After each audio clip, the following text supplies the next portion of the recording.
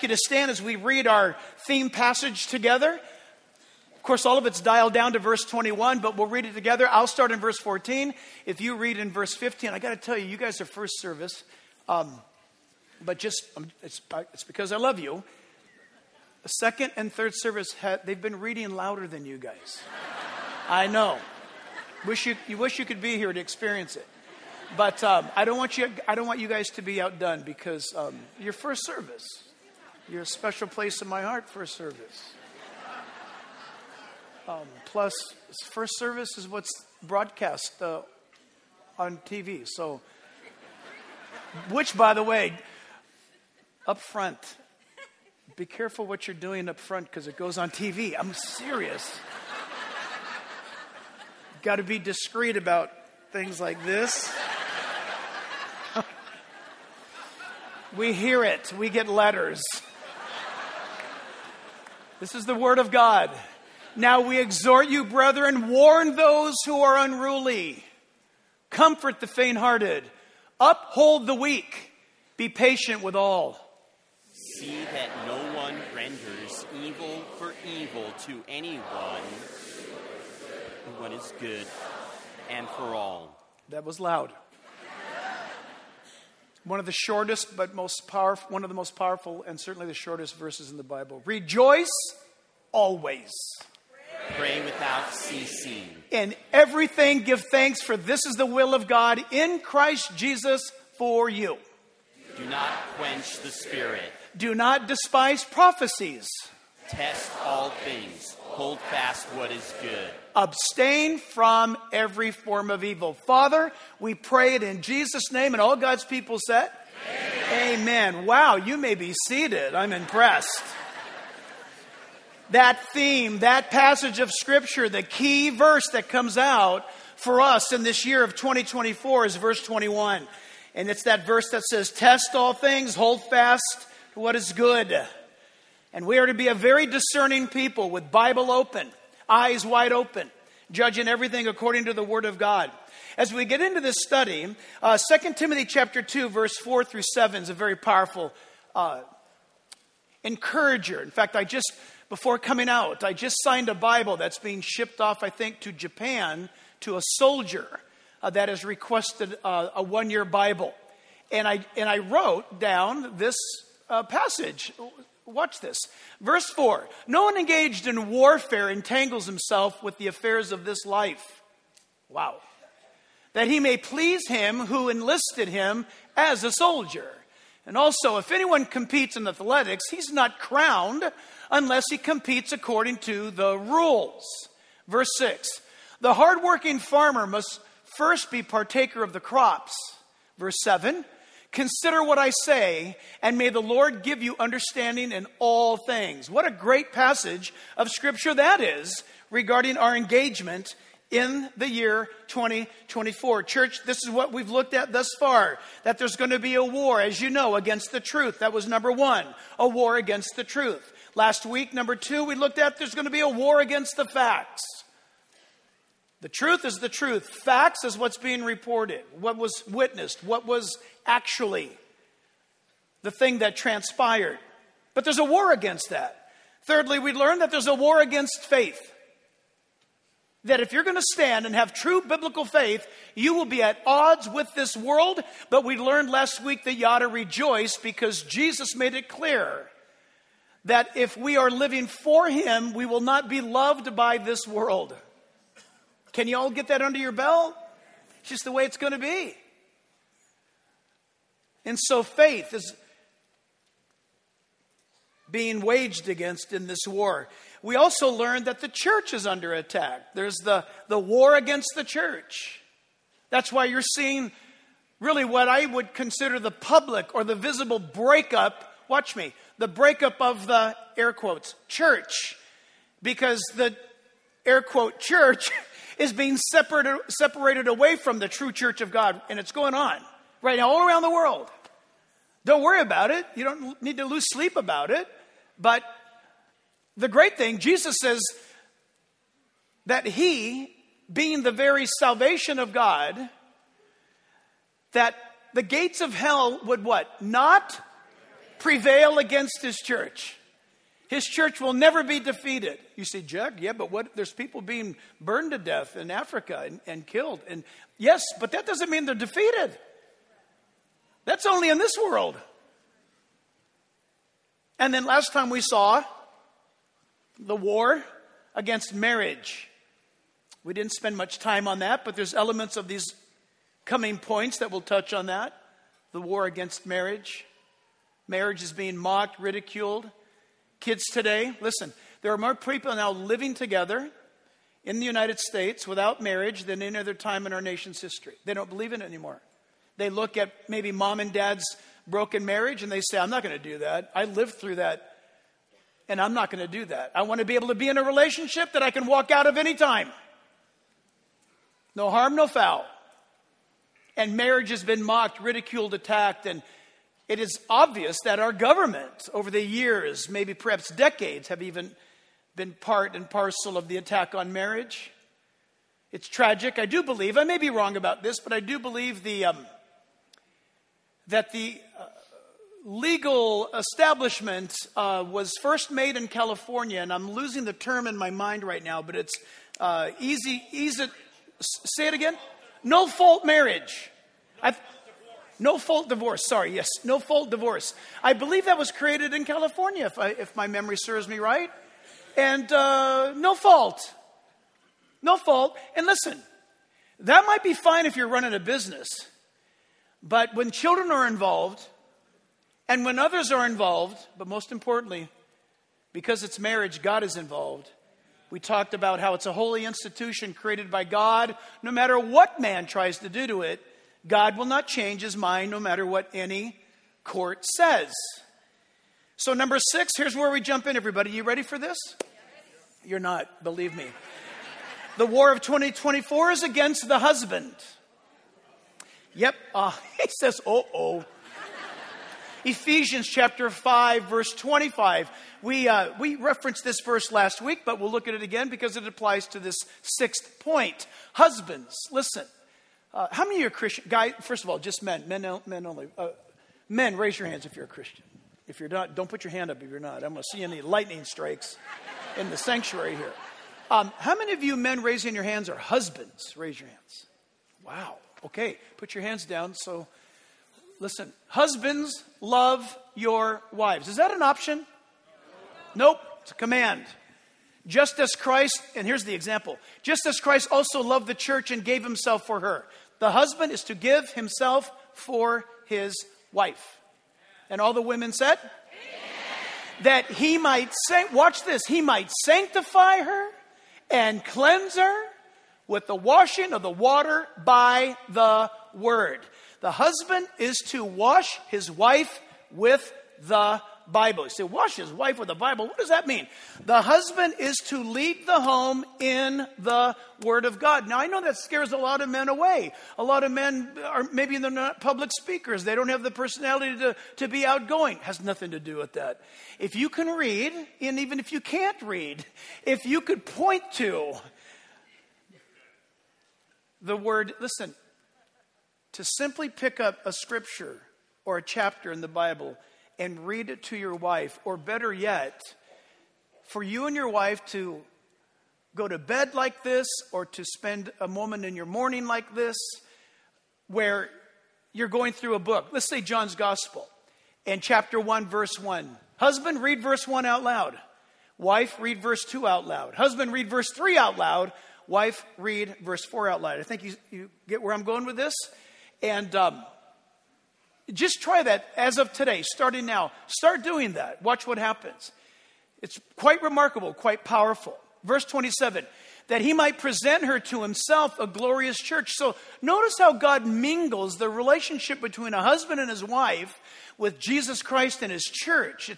It's remarkable because according to this scripture, what is implied is that there's no greater example on earth of Christ's relationship to the church than the husband in relationship to his wife. No wonder why marriage is under attack. Billy Graham once said, if a Christian couple gets a divorce, then he said, I would understand why the unbeliever would not come to faith in Christ. That's a terrifying statement. And yet the damage that a broken home does. Now, I'm very partial to this argument about husbands. I'll tell you why in a moment. But that verse goes on to say, for her to having no spot or wrinkle or any such thing, but that she should be holy and without blemish. He's talking about the church. So husbands ought to love their own wives as their own bodies. He who loves his wife loves himself. That's not a carnal statement, of course. It's coming from the lips of Jesus. It means that if you want to have a good life, treat your wife well. If you don't have a good life with your wife, it's probably because you're not treating her well. Now, I know some of you are going to try to tackle me after service and say, you don't know who I'm living with. I just know this, that if you're a believer, husband, the Holy Spirit dwells in you. He has granted you the power, listen, to conquer your wife's fears or her doubts or even her atheism by love. Love covers a multitude of sins. You could be married to Satan's sister and still win her to Christ. Is it tough? Is it hard? Absolutely.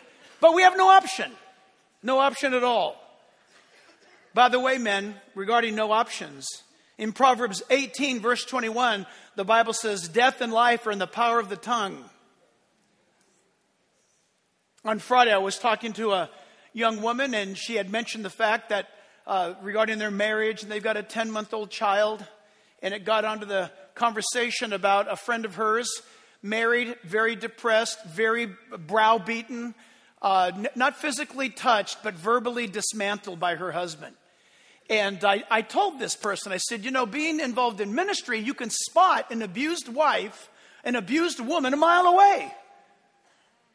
You can see it without even them saying a word. You can see it, how they walk, their posture, their eyes, their demeanor, sometimes by even how they keep themselves. They're completely withered away. And we want to search our hearts in this year to ask ourselves as husbands, am I giving out life or death with the power of my tongue? Our tongue has the ability to transform a person's life. To transform a person's life. You tell somebody, you can do this, Just work hard at it. You can do this. There's a young girl, and I'll be quick on this. There's a young girl who grew up here in the homeschool network, and now she's an adult and all, but she was, by her own confession, she was never exceptionally smart, but she worked hard. She always just got by the test. She just passed. And then she just passed in junior high, and then she just passed in high school. And then she just passed at Liberty University. Then she just passed at Regent University. And then she just passed her California bar exam. She just passed getting to be a federal prosecutor for the United States government. And then she just passed now moving out of the work of the government to work for a nonprofit organization that defends the U.S. Constitution. She never gave up. And let me tell you, that is an awesome thing, because every chance that we had as a church to say to her, keep going, don't give up, don't look back, you can do this. She never thought she could, but we did. If God is working in your life, He's going to do an amazing thing. So listen, when it comes to our mouths, husbands, keep this in mind. The tone of our voice matters. Us guys, we need to work on this. We have to work on this. We have to work on this. We say, I'll never be like my dad.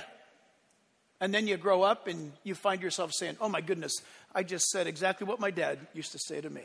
Isn't that weird? It's called learned response behavior. We have to fight that with the truth of God's word. And one of it is the tone of your voice. You could say, I love you. And it's not going to warm anybody's heart. The words are right. The tone is wrong. Secondly, guys, we need to be careful about the words we use. Now, this is a toughie, because we need to know our wife to know how to talk to our wives. And most of us as men, we have a hard time with that. We have to study them. And In fact, 1 Peter 3, verse 7. Now listen, everybody. You guys listening? Yes. Husbands, likewise, dwell with your wives or with them with understanding. That's impossible without God. It is. Come on, be honest. It's impossible to dwell with your wife with understanding without God. Because you'll never understand your wife because only God can understand her. And then God will tell you what you ought to do. And then it all works.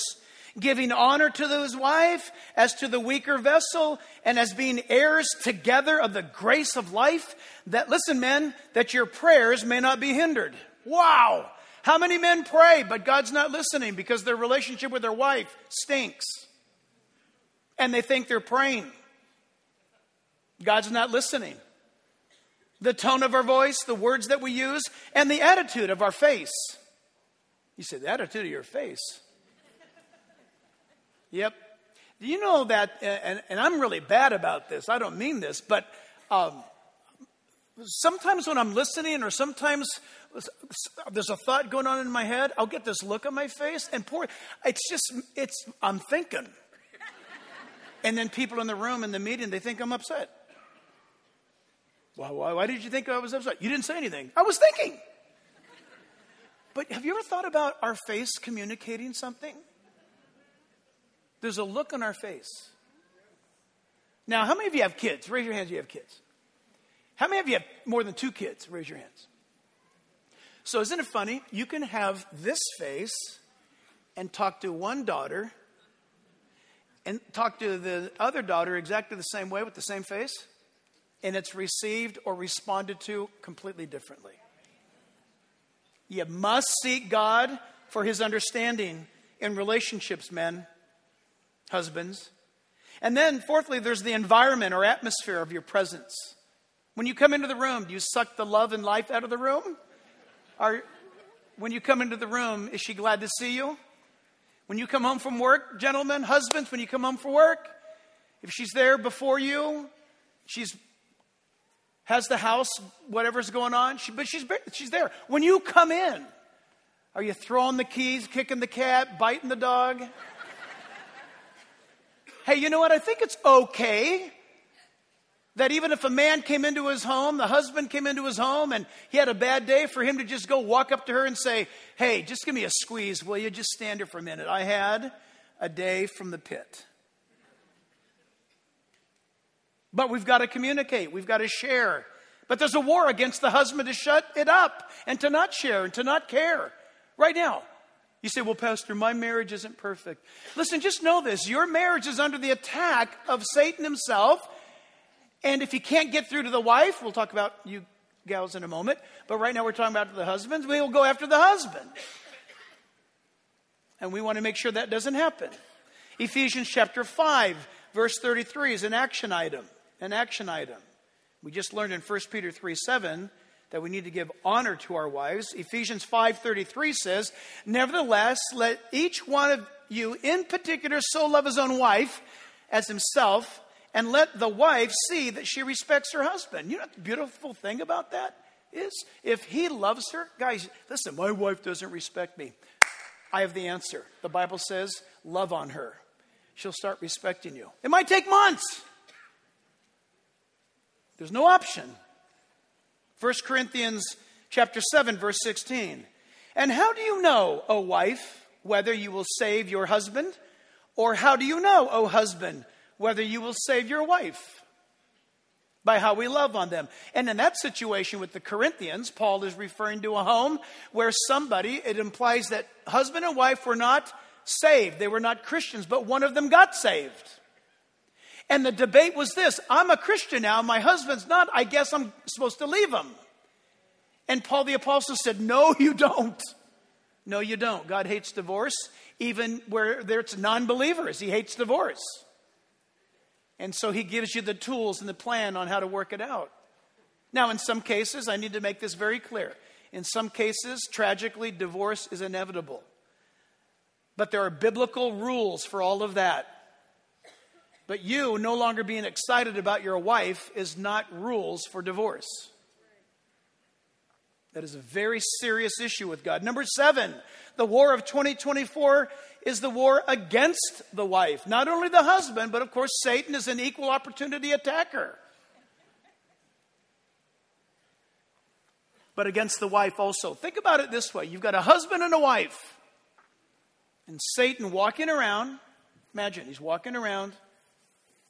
And he's checking doors. See if they're unlocked. Is the window open a little bit? Just to get a little bit in there. And by the way, he's very clever at getting small things in. He's very good. Have you ever had a splinter that you can barely see in between your fingernails? Between your fingernail and your finger? I mean, that'd make a grown man hurt, cry. Yeah, I didn't want to say it, but. And it gets all festered. Have you ever had it happen where it's feverish? It's so infected and it's pussy and ouchy and yikes. Satan does that stuff. Think about that. Little bit of this. Feelings hurt, emotions dash, expectations. It could be something as subtle as you thought you had a date, but you had the weekends mixed up. I thought it was next weekend. No, it was today. The enemy goes to work. He'll find anything. But he'll come after the wife. The Bible is, by the way, full of scripture where the wife is one of Satan's particular targets. Proverbs chapter 12, verse 4. You guys okay? Yes. Proverbs 12, verse 4 says, an excellent wife is the crown of her husband. What a powerful verse. Listen to this. The word in Hebrew for crown, it means the surrounding wreath of beauty that goes around his head. An excellent wife is the beauty that surrounds her husband's head. That's honor. Proverbs 18, verse 22, regarding the wife, the Bible says, listen up, young men. Young men today are saying, I don't want to get married. The Bible says in Proverbs 18, 22, he who finds a wife finds a good thing and obtains favor from the Lord. Wow. Don't you want God to favor your life? Don't be surprised if God starts favoring your life by bringing you a godly woman. But guys, that means you have to listen. Guys, Christian men, 35 years of age and under, listen up. You see a Christian girl, you think she's attractive? Yeah, I do. She's over there. She's over there. She sits over there every Sunday. Yeah?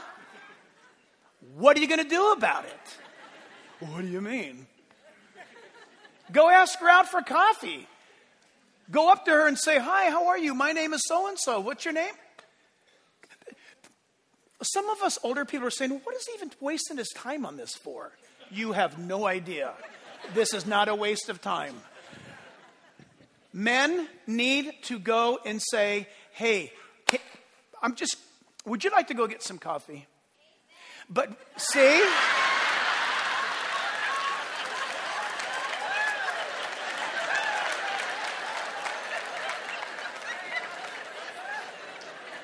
Exactly. 1 Peter 3:4. 1 Peter 3 verse 4 says, likewise, wives, be subject, that word means follow the lead, watch this, to your own husbands, so that even if some do not obey the word, they may be won without a word, that is won over, without a word by the conduct of their wives. Are you married to a non-believer? Win him to Christ. Don't compromise your convictions and don't compromise your conscience. Obey the word of God, but love on him. Maybe kind words, maybe, I don't know, a Twinkie or a cookie in his lunchbox. I don't know what the deal is. You know him. But the Bible here says that there's a power in a godly wife, even leading her unbelieving husband to Christ. What a remarkable truth. Verse 2 says, and when they see your respectful and pure conduct, do not let your adorning be external. This is so awesome. Please, everybody, listen. Do not let your adorning be external. It doesn't mean don't present yourself beautiful. Present yourself beautiful. Remember what, I'm going to blame this on J. Vernon McGee. Anybody remember J. Vernon McGee? J. Vernon McGee said regarding this verse, this does not mean for women to not take care of themselves. And then he says, inevitably, the question will be brought up, can a Christian woman wear makeup? And J. Vernon McGee says, if the barn needs painting, paint it.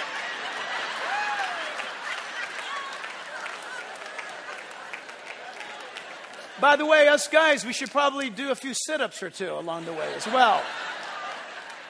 He's not talking about don't look pretty and don't make yourself presentable.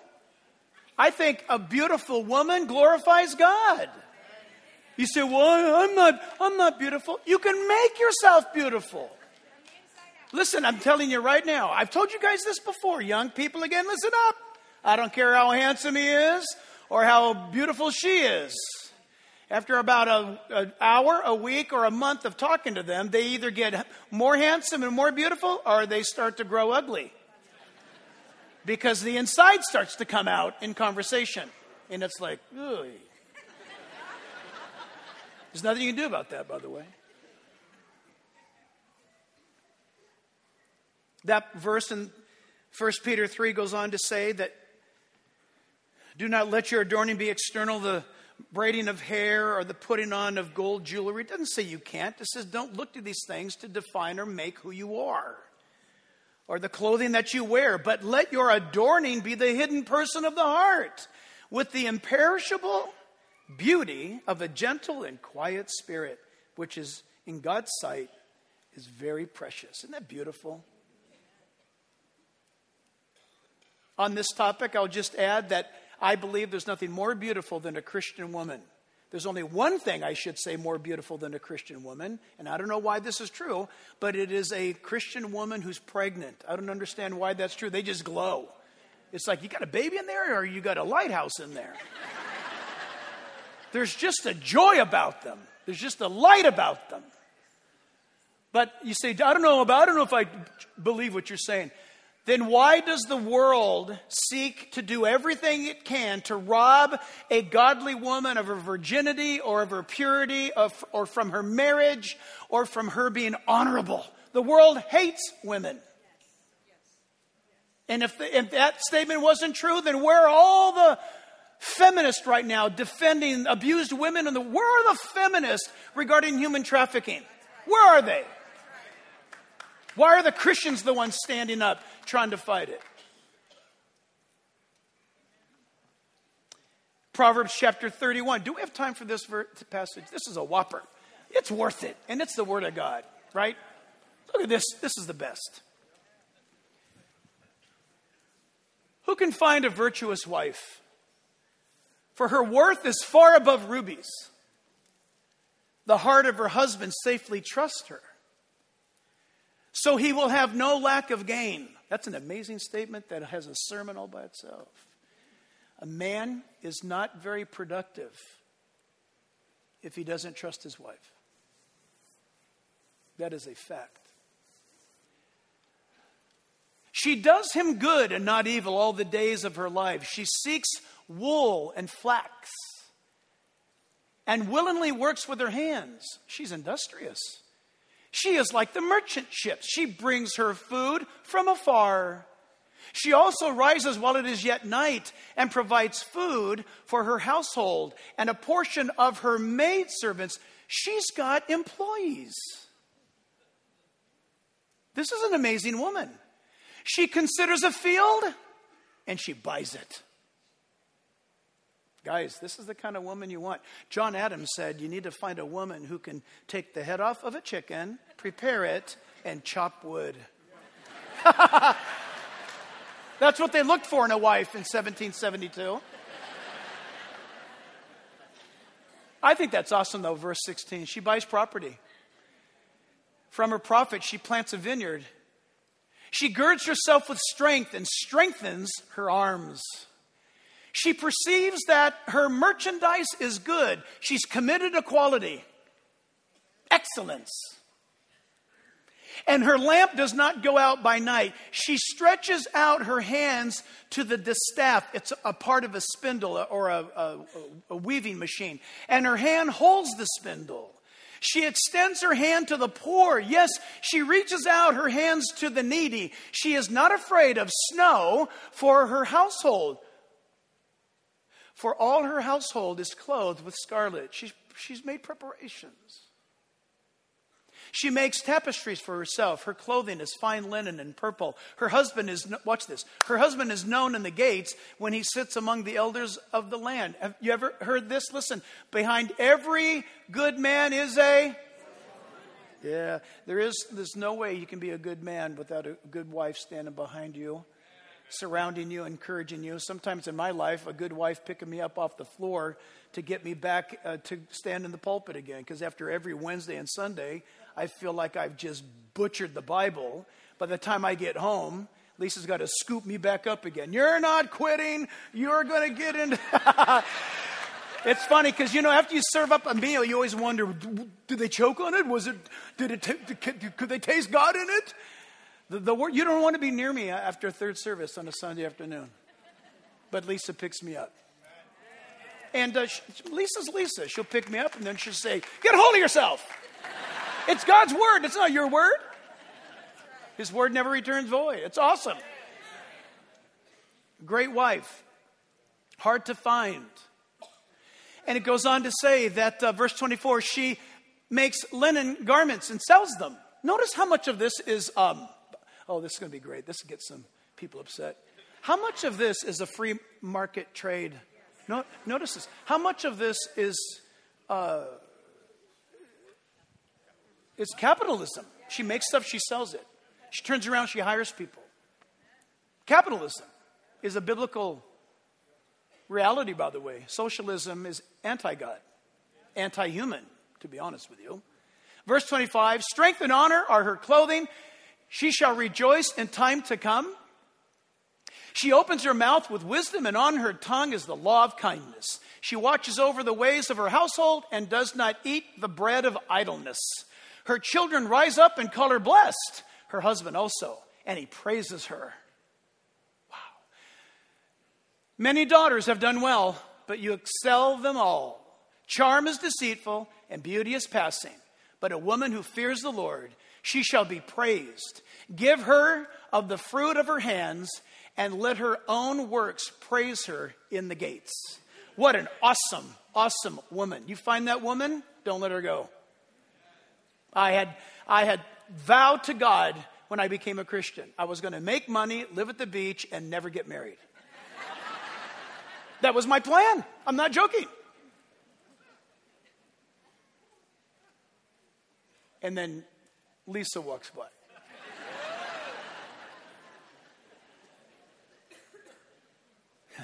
Interesting, though. We were at the beach. I was playing volleyball. She was walking by with a friend, and my friend said, Jack, that's a Christian girl.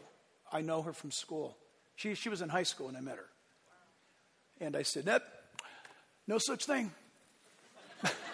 And he goes, no, I'm serious. No, don't bother me with that. And I don't know, man, after about 3 weeks, our first date was to Calvary Chapel, Costa Mesa. And then after about 3 weeks, I'm out shopping for a wedding ring. Why? Because I found a good thing. And the thought of me, so well, how'd you know? I thought this thought. Okay, she's disrupting my plan. So, can I walk away from her without looking back? Can I just walk away from this? Can I walk away knowing God's not in it? Are you hearing me? I could not walk away. So then the rest was easy. If you can't walk away, go forward. And then we talk about men. There's a war on men today. I believe that one of the biggest battles raging in our culture, if not the world today, against humanity is the origins and the doctrines of Satan, and they are specifically directed at men. You might find this interesting. Those of you who are in the OBGYN, maybe the delivery room, hospital, medical world, how many more kids are born of what gender? Are there more male or females born? Anybody know? Females born. More females are born.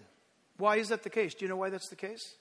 Did you know that from the moment of conception, just about everything possible goes against the male child in the womb?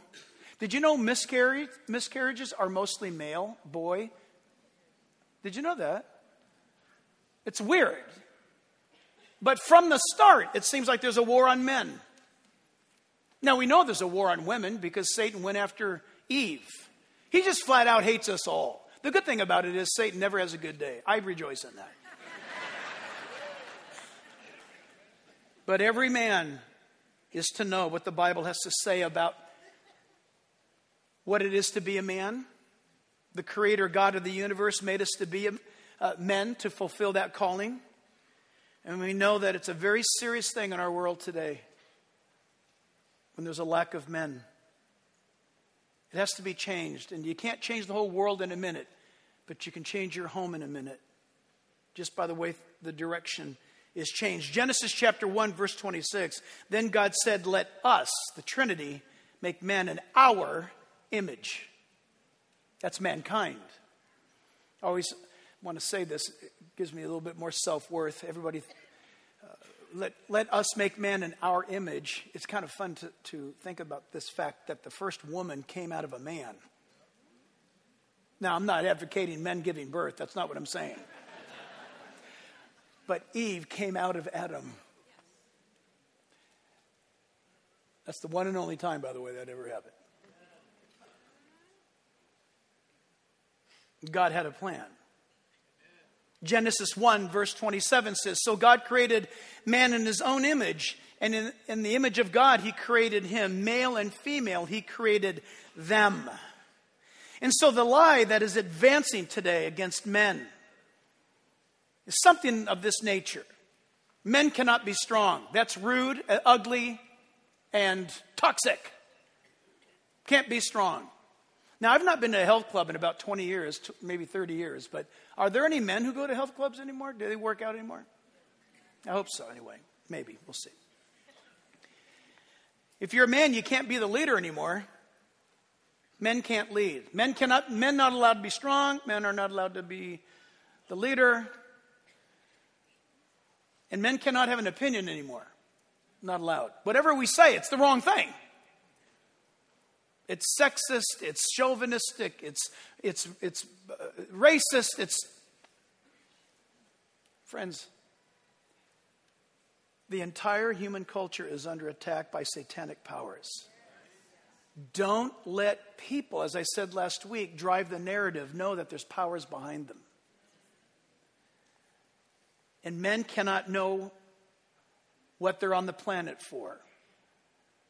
There are books written by feminists who talk about how a world without men would be just fine. Until your toilet plugs up. But then they would say our toilet would never plug up if there were... Hey, I want to have you put your eyes to the screens for a second. Rape, murder, war. They all have one thing in common. Men. Aggression, violence, ambition unchecked by conscience, all the stuff of toxic masculinity, right? And the solution is obvious. Make men less toxic. Make men less masculine. Make men more like women. But I'm here to tell you that that way of thinking is not only wrong, it's dangerous. Here's why. When you try to make men more like women, you don't get less toxic masculinity. You get more. Why? Because bad men don't become good when they stop being men. They become good when they stop being bad. Aggression, violence, and unbridled ambition can't be eliminated from the male psyche. They can only be harnessed. And when they are harnessed, they are tools for good, not for harm.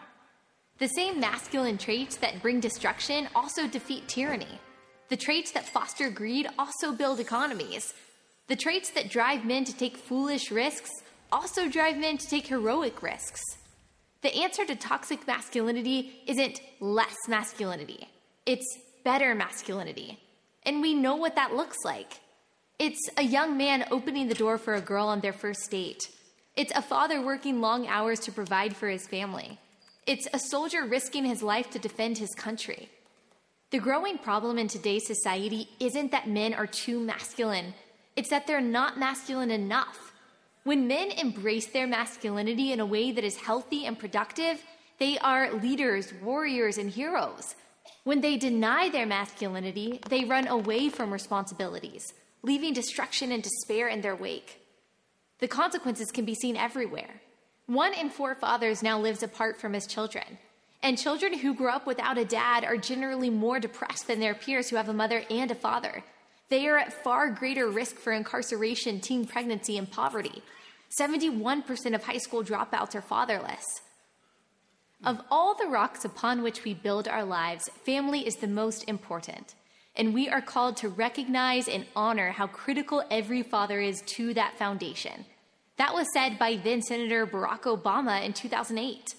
If we are honest with ourselves, he went on, we'll admit that too many fathers are missing from too many lives and too many homes. As much as we try to deny the need for real masculine strength in society, there's no denying its necessity. Healthy families and strong communities depend on the leadership and bravery of good men. Yet, the current trend is to feminize young men in the hopes of achieving some utopian notion of equality and peace. And it starts at the earliest ages. In the school classroom, boys are invariably the problem. On the playground, aggressive games like dodgeball have long been banished. We tell young men that their intrinsic desire to compete is wrong. Everybody gets a trophy. Don't run up the score. This anti-male tilt continues on through higher education and into the workplace. It has created millions of tentative men, unhappy women, and confused boys and girls. Here's a secret that every woman knows. Women want real men. Men they can count on and, yes, look up to. No amount of feminist theory will change that. I don't know any woman at any age who is attracted to a passive man who looks to her to be his provider, protector, and leader. Every woman I know wants a strong, responsible man. That's not a consequence of a social construct or cultural pressure. It's innate. The devaluation of masculinity won't end well because feminine, passive men don't stop evil. Passive men don't defend, protect, or provide. Passive men don't lead. Passive men don't do the things we have always needed men to do for society to thrive. In his book, The Abolition of Man, English social philosopher C.S. Lewis writes about this problem. He describes the tension between cerebral man and visceral man. By his intellect, Lewis explains, man is mere spirit, and by his appetite, mere animal. We need both. Take away one, and you're left with a man who's either weak or wicked. And in a world of wickedness, weak men are nothing more than enablers of wicked men. Rape, murder, war. They all have 2 things in common. Bad men who do the raping, murdering, and warring, and weak men who won't stop them. We need good men who will. It's not masculinity that's toxic. It's the lack of it. I'm Allie Stuckey for Prager University. Great. Can't say it better than that.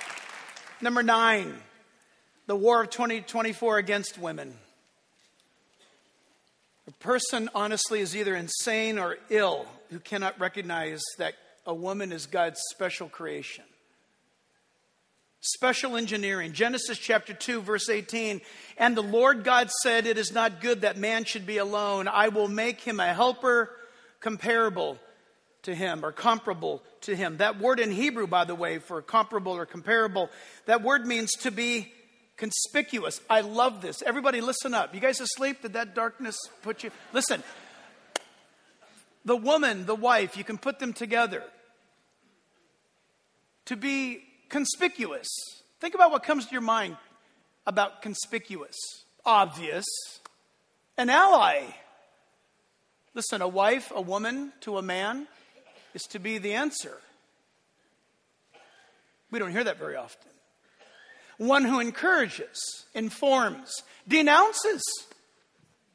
God said it's not good for a man to be alone. Why? Because there's times when a man is going to need a woman in his life to denounce him. You can't do that.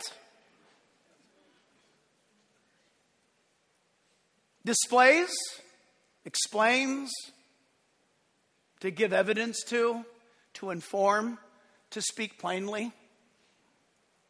Isn't that funny? If you're married, that situation, you're reading those words and you're going, boy, I'm always being given the evidence of. I'm denounced. She's informing me constantly.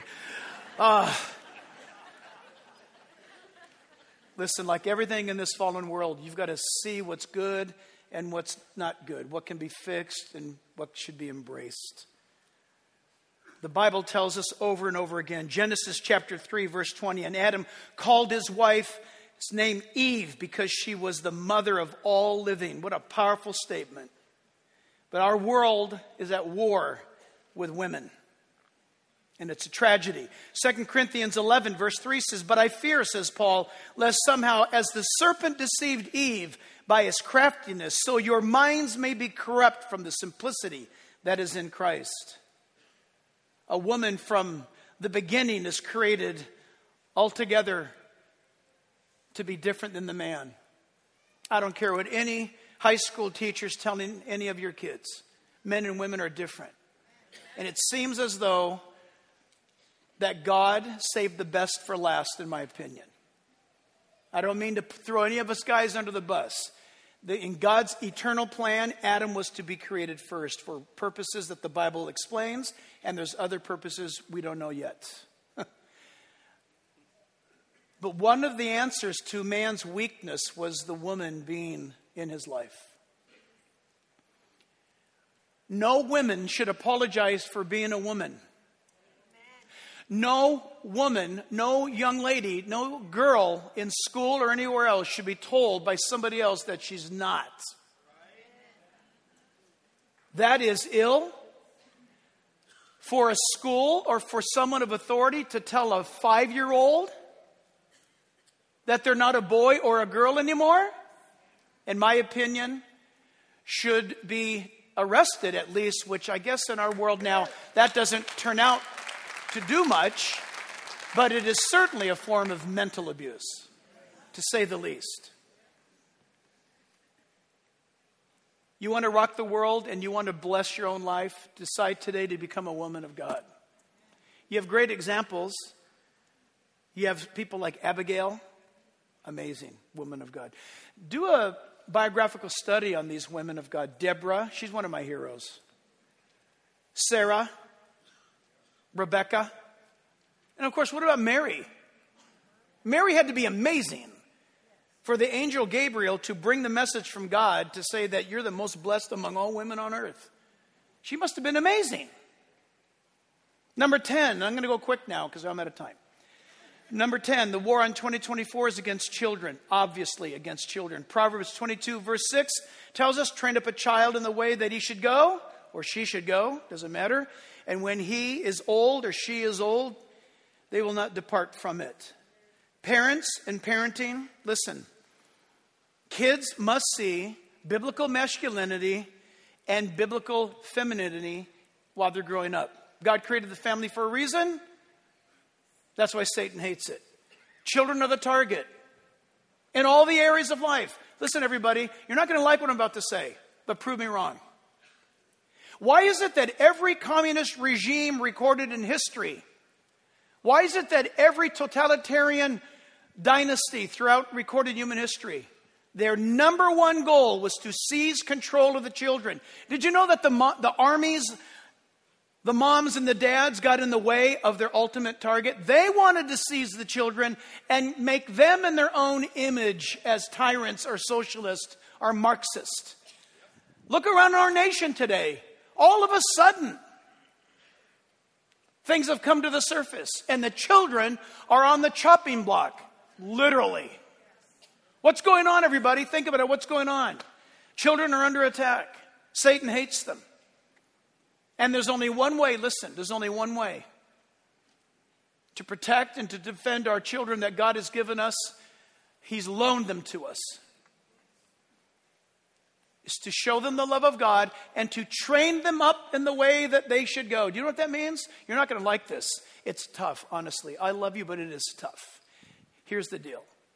If you've got a 4-year-old boy that accidentally puts on his mom's high heels because he's got sisters and he's clicking around down the hallway, that's when you go up to him and say, listen, try these on instead. Put your dad's boots on and do that. Oh my gosh, I can't believe you would say that. I'll say it again. If you've got a little girl that's walking around wearing her dad's boots, you need to encourage her. You know what? You ought to try my high heels, honey. And let her put on the high heels. Listen to this. If you've got a little boy that is perpetually playing, because he has sisters perhaps, with Barbie, then listen, you need to take him down to the toy shop and get him something that, G.I. Joe, I guess. Is he straight still? Is he okay? G.I. Joe? Or G.I. Josephine? I don't know what he is anymore. And then there's some things that you ought to just get your boy and your girl together and go outside in the backyard or go to the park and with them roll around in the dirt. Get grease on your hands. Change a tire. People don't like to hear this because it's pure truth and it slaps them right in the ego. Makes too much sense.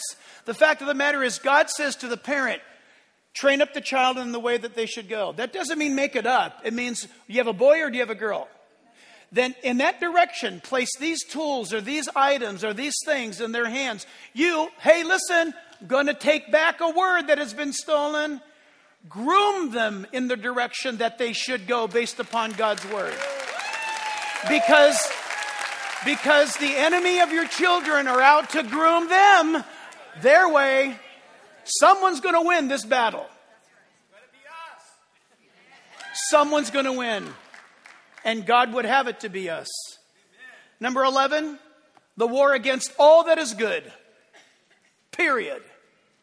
We are so much deep into this war, friends.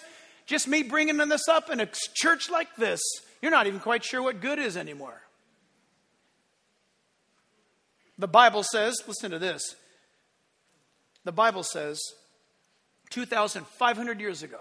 No, that's not true. 2,700 years ago, the Bible says in Isaiah 5, verse 20, woe to those who call evil good and good evil, who put darkness for light and light for darkness, who put bitterness for sweet. See the confusion? And sweet for bitter. Woe to those who are wise in their own eyes. Confusion. Confusing what is good. And then finally, the war of 2024 is against the pulpit. In the book of Revelation, chapter 1, verse 20, the Bible says, the mystery of the 7 stars. This is epic. You know, by the way, Lisa and I have been talking about this. I told her about this for a while. If things just continue the way that we're going, I think I'm just going to do maybe a Friday night or a Sunday night or whatever, something where it's just a Bible prophecy teaching night. And this is one of the reasons why this is so great.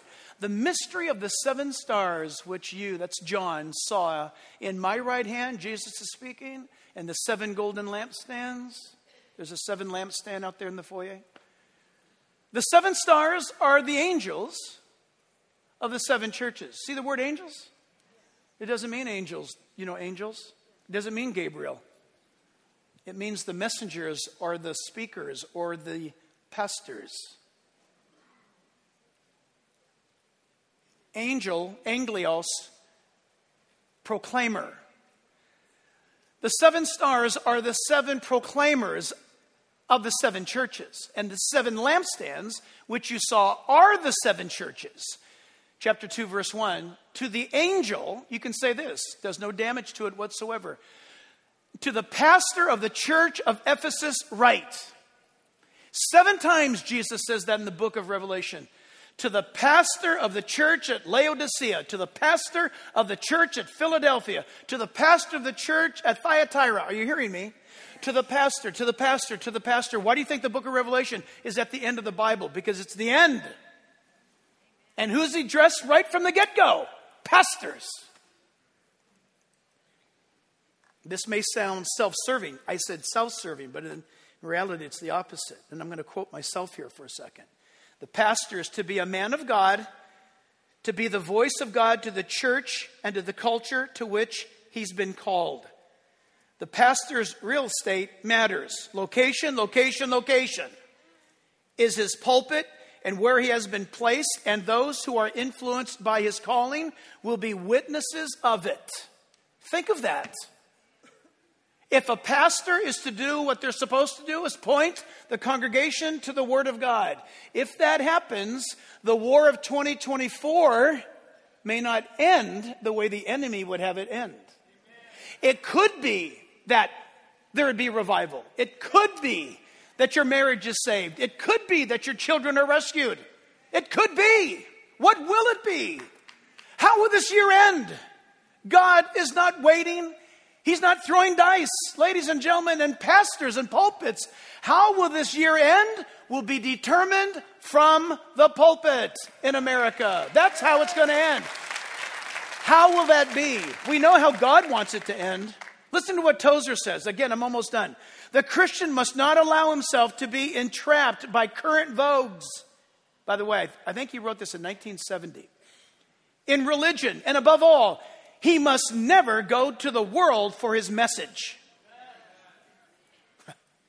He is a man of heaven, sent to give witness on earth. As he shall give account to the Lord that bought him, let him see to his commission. A.W. Tozer. According to the Bible, the pulpit, number one, is the place where the truth is to be proclaimed without apology or dilution. Number two, it is the place where the church is trained in righteousness. Number three, the pulpit is the place where faith is ever increasing and developed. And number four, it is the pulpit is where the place where biblical doctrine has and is the final word. The Bible. The evidence of this living in the last days is clearly obvious by the lack of personal holiness and cultural effectiveness, or the lack thereof, from the pulpit. Churches gathering together for nothing more than a social club, rather than equipping the people to confront the world that is out there to meet you tomorrow with their agenda. And listen, you can stand. I want to read you these verses. You can stand. I want to read you these verses. What can be done? Maybe you're a pastor, Christian leader. Maybe not. Maybe you're a congregant. This is what pastors and pulpits are to be held to. Jeremiah 3, verse 15. And I will give you shepherds according to my heart, who will feed you with knowledge and understanding. That's God's will for the church. Jeremiah 23, verse 4. I will set up shepherds over them who will feed them, and they shall fear no more. You're going to want to remember that verse because Virus X is coming. Have you heard about that yet? Yeah, it's called X. Not Twitter, but X. Virus X is coming. And not only is it supposed to be so much worse than COVID, but it appears that Virus X actually goes after those, somehow pursues those with vaccine properties. Don't tell me that wasn't engineered.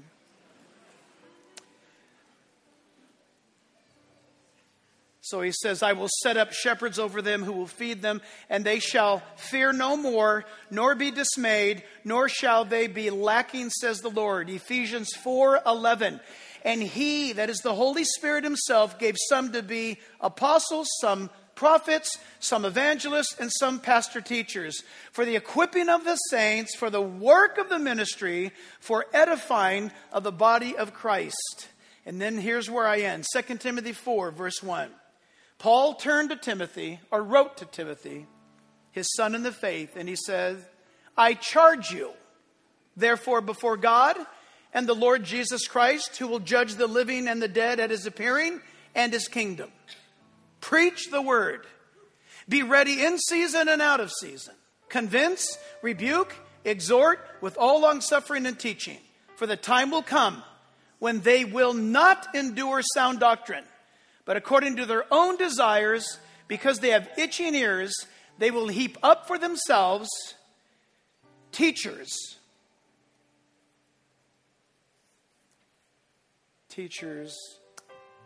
cheerleaders,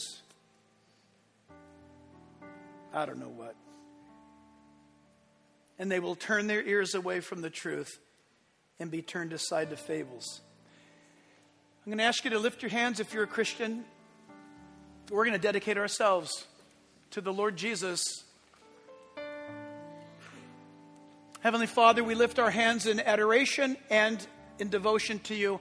We commit ourselves to you, Father God, in Jesus' name, for this year that lies ahead. We seek to divorce ourselves from ourselves, and we seek, Lord God, to be so bonded to you that nothing less comes out of us than the will of God, which is the Word of God, and that we commit ourselves, Lord, as you listen to us, that you would be merciful and gracious and gentle and kind, yes, but Lord, that you would be tenacious with us. Don't let us waver.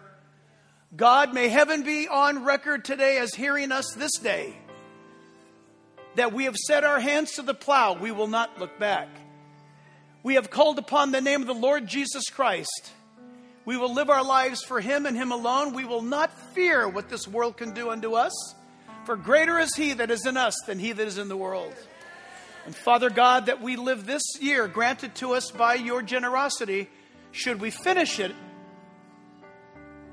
may we finish it well, as faithful stewards and servants of the Lord Most High. In Jesus' name, and all God's people said, Amen. Amen. God bless you.